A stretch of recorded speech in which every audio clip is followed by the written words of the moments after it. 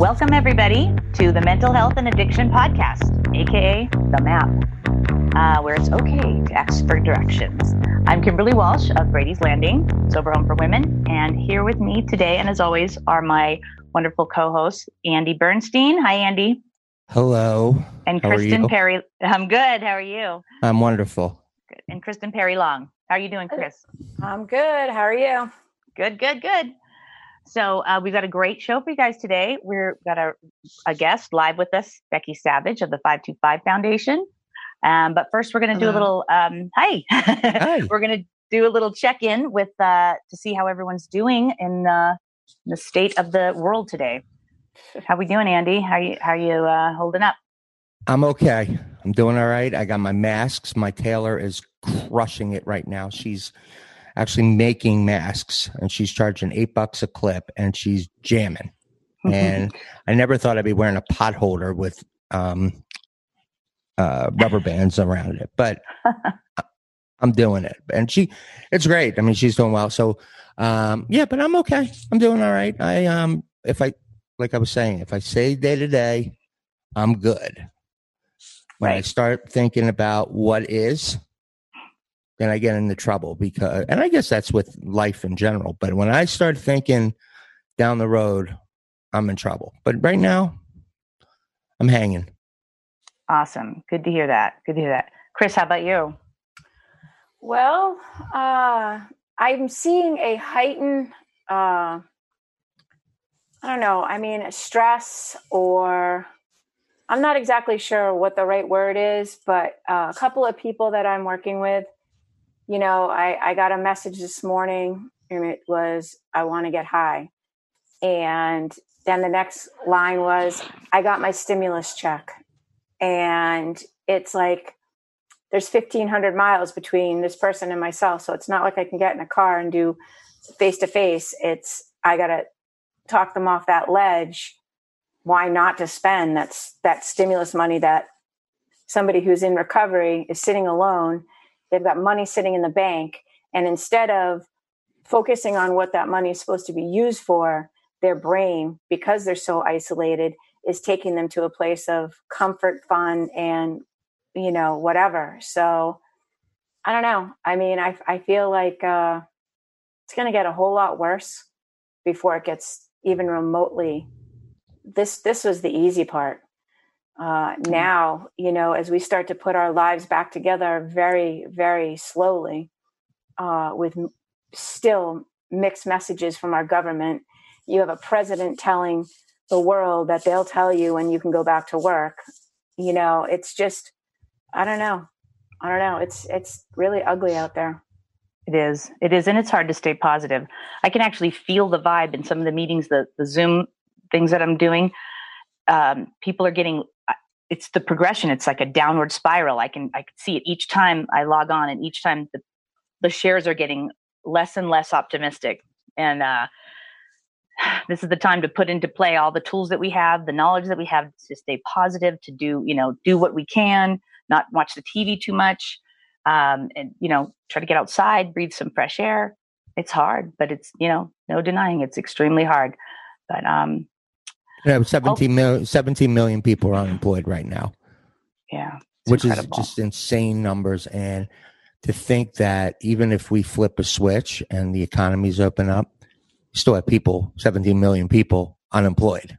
So we don't know who's even going to rehire at the way that they were before. So, the economy is going, but retail's taking a hit. They were already taking a hit, and now more. I think the sports world is going to have a huge problem because it's a gigantic petri dish, and to pick up disease, potentially, being in front of all those people. And I was actually reading 73% of sports fans won't come back until there's a vaccine.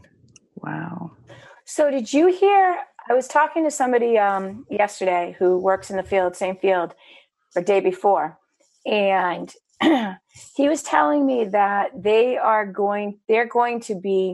our government is going to try to keep control of us by creating some type of passport, like a healthy passport or something, that you have to get this vaccination. How can they even give us this vaccination when there's no studies on it? Like, it's insane. So you're not going to be able to travel unless you have this piece of paper that says you had this vaccination, which they don't know jack shit about, if it works or if it doesn't work. Like, that's the stuff that I can't control. Imagine going to a sporting event, right? And I got to put my keys in there, got to put my wallet, all this stuff. Oh, and by the way, you got to then take my temperature to see if I can get in. Right? It's insane. It is absolutely. We were talking yesterday, my buddy and I were talking yesterday, like, for baseball, think about all the players from the Dominican and Puerto Rico and Mexico who are going to try to get into the country, or Asia. They're not getting in, right? So, yes, we're opening. Hopefully, we're flattening the curve. It sounds like it, but we got a long road to hoe, and which is actually kind of transfers to our next, kind of piggybacks off of this. And I was actually reading an article. I'm a reader, and I was reading an article the other day on CNN. That's John Kasich, the former governor of Ohio, was saying that mental health recovery has to start now. And it had some interesting stats. Do you want to share some, Chris? Sure. So let's see. I guess it's kind of going to the point of where they're going to be calling it the disease of despair. And it's going to, COVID, recession, disease of despair.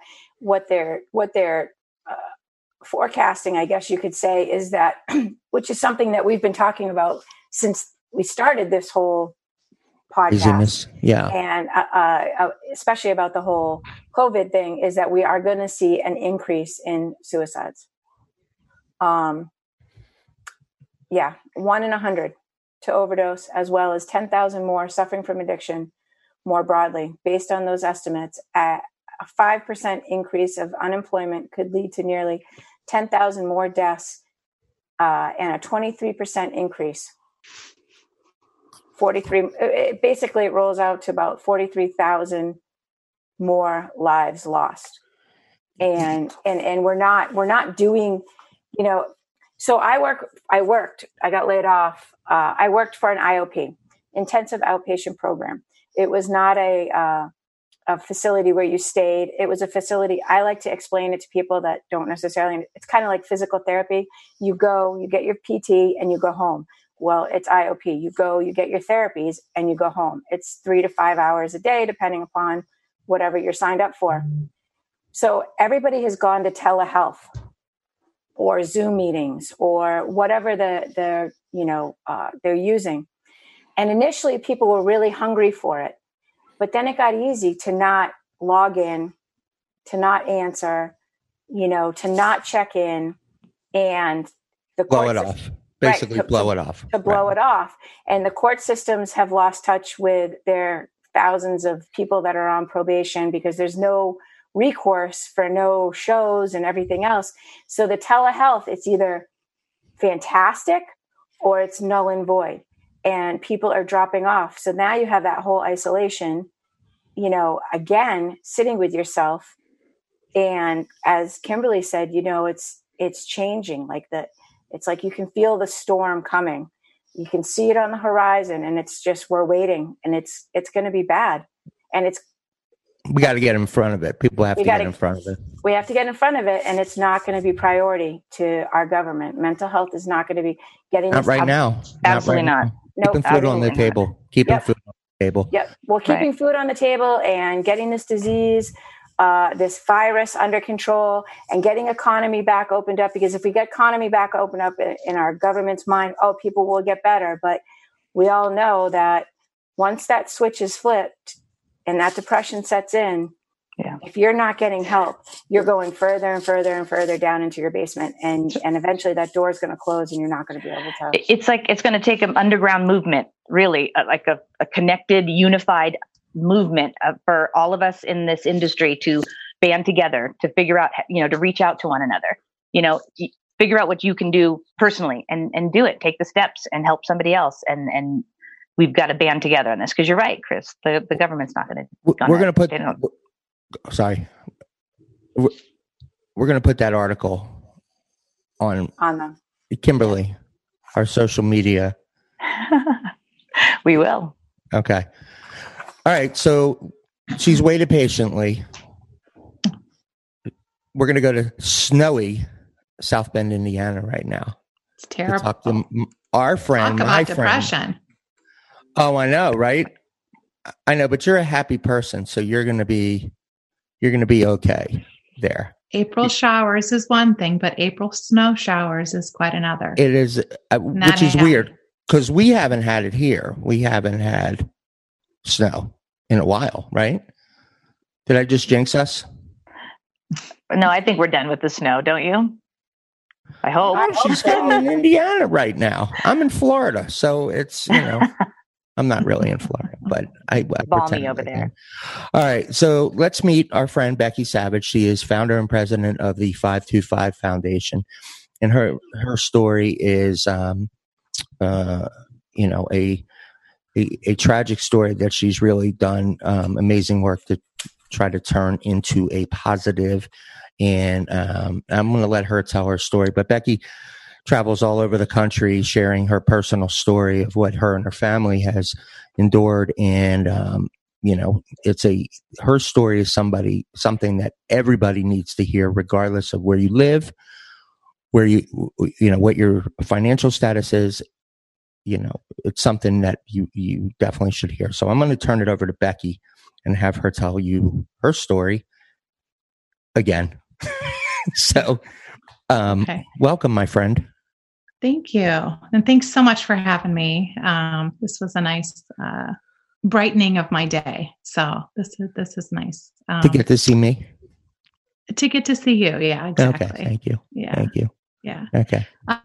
So thank you for the introduction. It was a nice introduction. And I know you and I have chatted several times before in the past, and we've talked and have been involved in different things. So I appreciate you bringing me on board with us today. So our story started back in June of 2015. Our two older sons, Nick and Jack, were lost to an opioid overdose. And it's a big prom season, graduation season during the summer times in most communities, and ours is no different. And our two sons were attending graduation parties where they were participating in underage drinking. And at some point during their time there, they were offered a prescription pill that didn't belong to them. And they experimented. And the next morning they didn't wake up. So it was extremely unfortunate. It still takes my breath away talking about it. But it was an event that not only rocked our world, but rocked our community's world. And I think it was a wake-up call for a lot of people. Now the boys, your boys were yes. really good kids. Tell us about Nick and Jack and the type of kids they were. Nick and Jack were, of course, I'm very partial because they were my kids, but they were just incredible kids. Nick had just finished his freshman year at Indiana University in Bloomington, where he was majoring in microbiology and chemistry.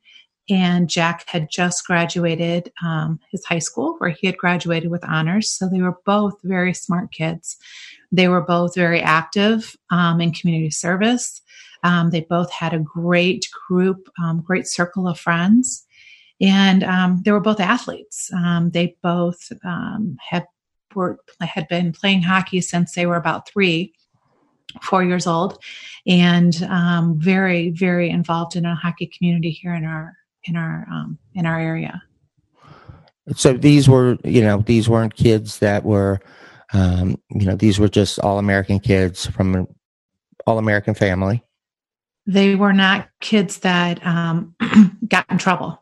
But they were kids, and we all know that kids sometimes don't always make the best choices, especially when under the influence of alcohol. So, and our kids were no different. Chris? Yeah, I remember hearing your story back in November, was it, Andy? That we Yes. did the show?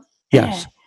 And I can't imagine as a parent waking up and finding one son and then going down the hall to find the second son. And I remember hearing your story on Facebook in one of the multiple groups that I was in.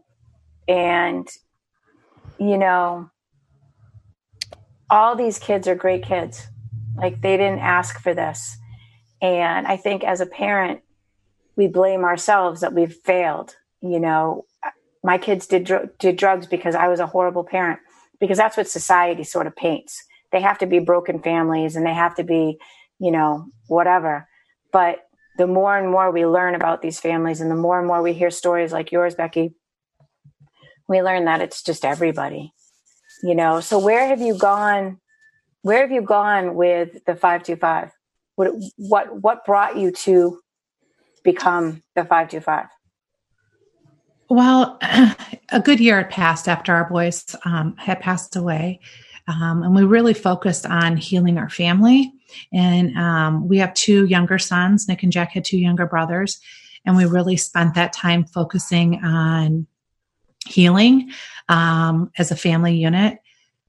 And we never talked about what happened to us publicly. And we were invited to speak at a town hall related to underage drinking. And we thought this might be a good thing for us to do, to kind of tell Nick and Jack's story, since they were involved in underage drinking. And I'm sure that's what influenced some of the decisions they made that night. And since then, you know, we were told maybe 15, 20 people would come. There was, you know, standing room only at 200 plus people. So we really felt like, you know, there's a need for this. People want not only to hear what happened to us, but I think storytelling and real stories are really what's impacting people. And so we've created the 525 Foundation, which is named after Nick and Jack's love of hockey. Jack was number 5 and Nick was number 25. So we decided to share their story, and we've gone all across the country and talked to schools, parents, teachers, educators, really anybody who will listen, to kind of not only tell their story to make a difference in the lives of other people, but to also break the stigma of what people think that somebody who's going to die of an overdose looks like.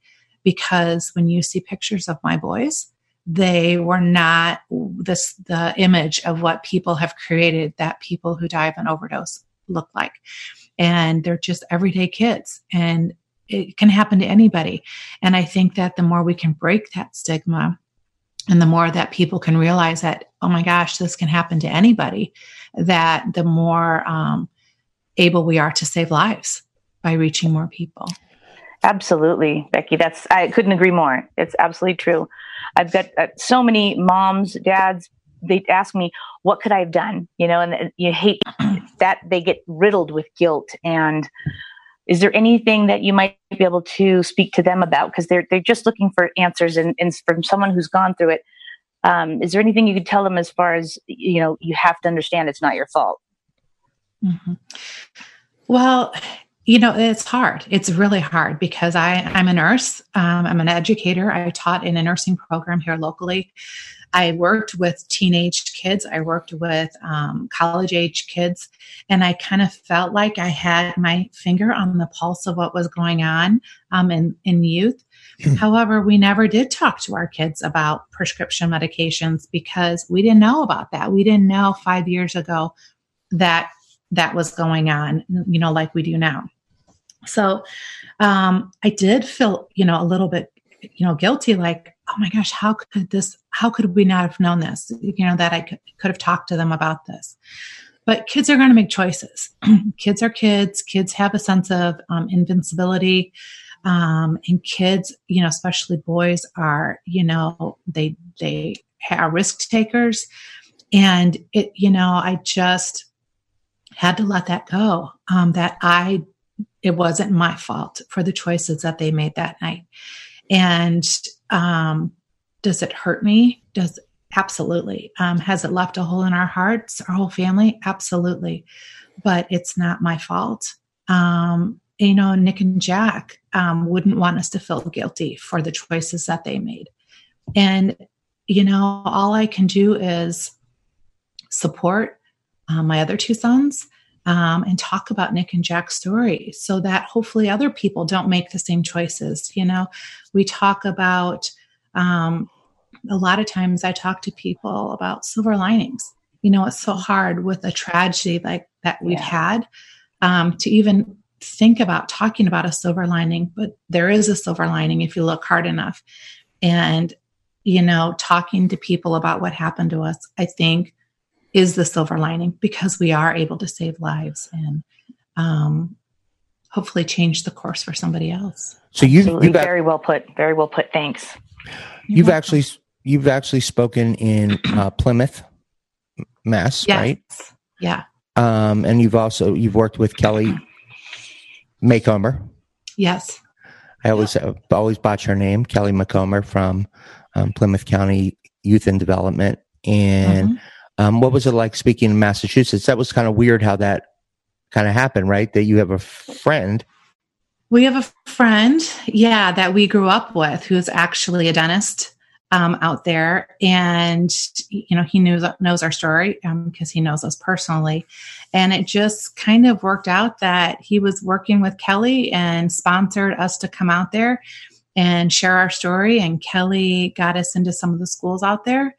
And we did a parent presentation at the library out there, which we talked about our story, and we talked about things that parents can talk to their kids about, maybe things that parents can do.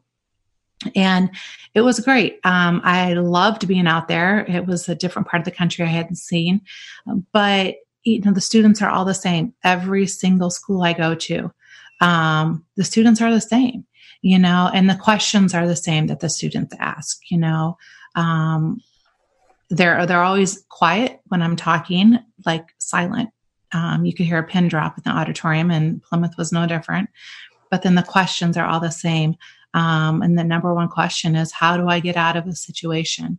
Let's say we're at a party and I don't want to be that person, not that cool person. How do I get out of a situation? Or how do I start a conversation with my parents? These are things that kids struggle with, not just in Plymouth, but all across the country. So I know a lot of us have downtime, especially being at home. And, I try to tell parents these are perfect opportunities to have those conversations with your kids. Chris, can you relate to that? So I have 5 kids, Becky, in case you didn't know. 2 of them are in recovery. I didn't. Yep. 2 of them are in recovery. One of them lives with us. The other one just moved out back in January, thank God, with his girlfriend and their 2-year-old. And I've been raising my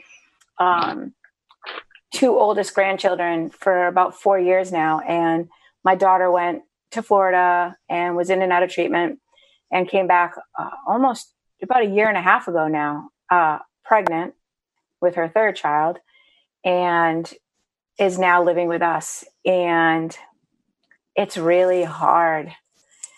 She's 31. And it's hard. And my daughter's 21. My youngest daughter's 21, and she's supposed to be graduating from college this year. And the depression that I've seen, the ups and the downs I've seen with her, and talking about it, and I see the drinking, and it's like, it terrifies me, but it's hard being home all the time without that 5 seconds to breathe. And I find myself making excuses to leave because I don't want to get frustrated. I think I don't know. I mean, and then the whole homeschooling thing, Was it Kimberly? Was it you that made that comment about math? I think somebody made a comment about math that, I don't know. It was like trying to teach this new math. They do have new math in the school. They use a different style, and how are you supposed to teach you?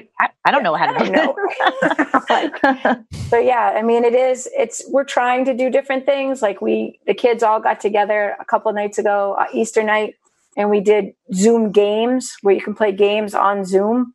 And that was a lot of fun, but it's hard. I mean, I want to physically have my kids at home and then have them leave. And I think when you don't have something, you realize it and you want it that much more and you tend to focus on it. Becky, so now, so 525 has been around for a few years now, and you started around in 2018, 17? 2017. Okay. We formed in 16, and then we really started pushing away at it in 17. So you've come up with some different programs as well as doing your public speaking. And one of the programs you came up with is Drop to Stop. Mm-hmm. Tell us about Drop to Stop. Sure. Our Drop to Stop program helps put permanent drug disposal boxes in communities. And it started was just because after this happened to our boys, I'm like, where do they get the medication? How do they get their hands on somebody's prescription medications? Somebody had brought it to the party. Well, how they get their hands on it? And we find out that there's such a surplus of medications in our communities. So we got involved with the DEA Take Back Days, and there was just such a surplus of medications that we were collecting. And I'm like, why does this have to be 2 times a year? Why? And our community did have one. It was at the police station way across on the other side of town. So I got an idea one day, and I about having them in a grocery stores that have pharmacies, because I know as a mother of 4 boys, I was at the grocery store all the time. And I'm like, what a convenience that would be. So I called up the grocery store. They said, let's meet, let's talk. And they got right on board with it. And since then, we have 17 locations here in our communities. You really? Wow. Yeah. And which has been great. And we've collected, I think the last time we had checked just in our communities with our program, just under 4,000 pounds of pills since the inception of our program. So to say that that's a success would be an understatement, because we all know how much one pill weighs. And if you think about one pill can take somebody's life, that could be potentially a lot of lives that have been saved. So that's our Drop to Stop program. We just really try to encourage people to clean out their medicine cabinets, to make it a routine when they're done taking prescriptions or they're expired, to clean them out and just to get them out of their house, and try to offer a safe and convenient location for them to do that. Becky, did I hear that you have an affiliation or know Mr. Terry Bradshaw, whom I love? Yeah. Well, Steelers, yes. baby. That's my team. Yeah, we sure do. It was crazy how that came about. We had the opportunity to be on the Megyn Kelly Today Show a few years back. And after the episode had aired, we'd gotten so much feedback through emails, and I suffer from insomnia. So I happened to be up and was flipping through emails. And one of them I was reading, it was such a heartfelt email from another mother who has actually lost her son to an overdose. And it was just real heartfelt and real touching. And at the bottom of it, it was, she had said, my husband is Terry Bradshaw. And in parentheses said, yes, he used to play for Pittsburgh Steelers. And I'm like, wait, what? So I remember waking my husband up going, you'll never believe who we just got an email from. But it had started a friendship. We started emailing back and forth. And what we found out that all mothers, grieve the same, there's different stages that I was going through, she had been through, or vice versa. And it just started this friendship. And, Terry was like, what can we do for you guys? How can we help your foundation make an impact in the lives of other people? We want to help you guys. And, I was like, I don't know. I'm kind of baptism by fire with this, but we put together a dinner, a gala, where they came in, and he spoke at our very first gala, and it was a big, huge success. And we did it again the next year. He's committed to come back every year and bring a friend with him, a different friend. We never know. The second year it was with David Faraday, which he was a riot. And then this year we were scheduled to have it April 23rd, actually, but we are postponing that related to the lockdown that we're all in. So we're hoping to have that rescheduled sometime in July, but we're just waiting to kind of hear what's going on with the lockdown. So yeah, they're great people. Super, super, super nice people. Oh, that's so good to hear. That warms my heart to know that they reach that, they can come down to a regular level, being big stars, and they can actually come down and help out. That's very heartwarming. Love that. His Terry suffers from depression, and I've seen him speak before here in the New England area, but his wife also lost a child to addiction or to an overdose, correct? Yes. And that was the connection that her and I had. When she saw us on the show, she could connect with us because she has suffered that as well. So how are your boys doing? Your children, your other children? There's not a book. There's not a book that I can open up and say, okay, it's been almost 5 years out. This is how they should be behaving.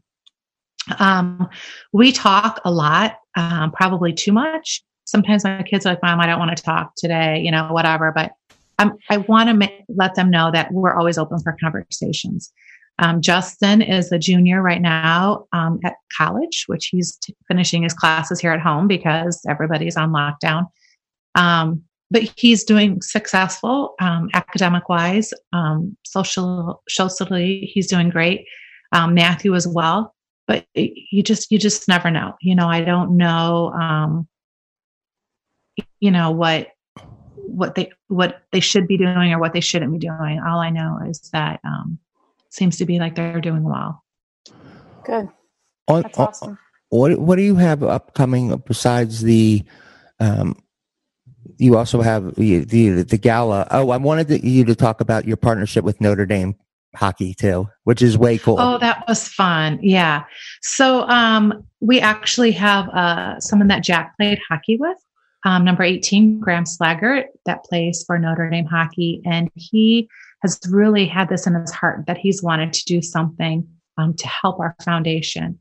And he went to the powers that be at Notre Dame and talked to them about it. And they actually agreed, and they let him design an alternative jersey that they wore this year. And it looked very similar to the jerseys that he wore when him and Jack played hockey together. And so it was really cool because they designed these jerseys and all the hockey players wore them for a special game. And I got to speak with all the hockey players, the Notre Dame hockey players, and they're all just wonderful, incredible people and very supportive of our mission and what we're trying to do. And it was a really cool thing. And which is unbelievable given that, I think, I could be wrong, but I think prior to this, I think the only one who actually had a partnership with a nonprofit where they would actually wear their logo on the jerseys is BU, where they would wear the Autism Speaks logo. And that was it. That's it. So it's really, It was just really, really cool because like you said, they did have our labels, our logo on the inside of the jersey, and it was a commemorative jersey. They sold them in their pro shop. And then all the jerseys that the hockey players wore, they auctioned off. And then all the proceeds from those jerseys, they're donating back to our foundation. So it was really, really cool. Yeah. I hope that we can continue this relationship because it's just a really great program. And actually our event is scheduled to be center ice at the Compton Family Ice Arena. So it's just kind of bringing everything together with our hockey roots. You also have you were also on Family Feud, is that correct? I wasn't on there, but the Bradshaws were on there, and they played for our foundation. So that was a hoot to watch because they're funny anyway. That's amazing. Yeah. With Steve Harvey. It was fun. Yes. He's a hoot. So what do you have coming? What else do you have coming up? I know you have 2 other events coming up. Provided we have lots of stuff. Yeah, we have, we have a lot of different fundraisers that go on in our community. We're golf outing that it's called Friends and Family of Nick and Jack, where friends and family have gotten together and they do a golf outing every year. Hopefully that will still be able to take place. It just depends on everything going on. And we have lots of little stuff going on. All of my schedule has been kind of postponed with speaking at schools. I was booked solid all year. And then with classes being moved out of the schools, my schedule has kind of opened up. So I have stuff booked for the fall to go into schools. So we're just kind of thinking about what we can do. And we're making some educational videos or just like short snippets, like different things that parents can do with their kids. Just, hey, did you know type things that hopefully we can release on social media that, can help. And you're planning and you would come to you'll travel to Foxborough, right? Yeah. Yeah. When? Becky, I don't know. So if you love to travel. Okay. I know you're right. And you love to come to Boston. I do. To the Boston those area. Lobster rolls. I'm still dreaming about those lobster rolls. Right at the Union Oyster House that we went to. Those were so delicious. Yeah. So if people want to get in touch with you, where can they reach out? Okay. So they can get on our website, which is just 525foundation.org. We're also on Instagram, Facebook, and Twitter. Now, okay. I'm not so good at Twitter, but I'm trying to get better with the social media. Trying to beg my kids to help me figure that out, but we're getting there. They're the experts, right? They are the experts. Yeah. I got to bribe them to help me out. Right. Right. Well, great. I think that's it for us, right?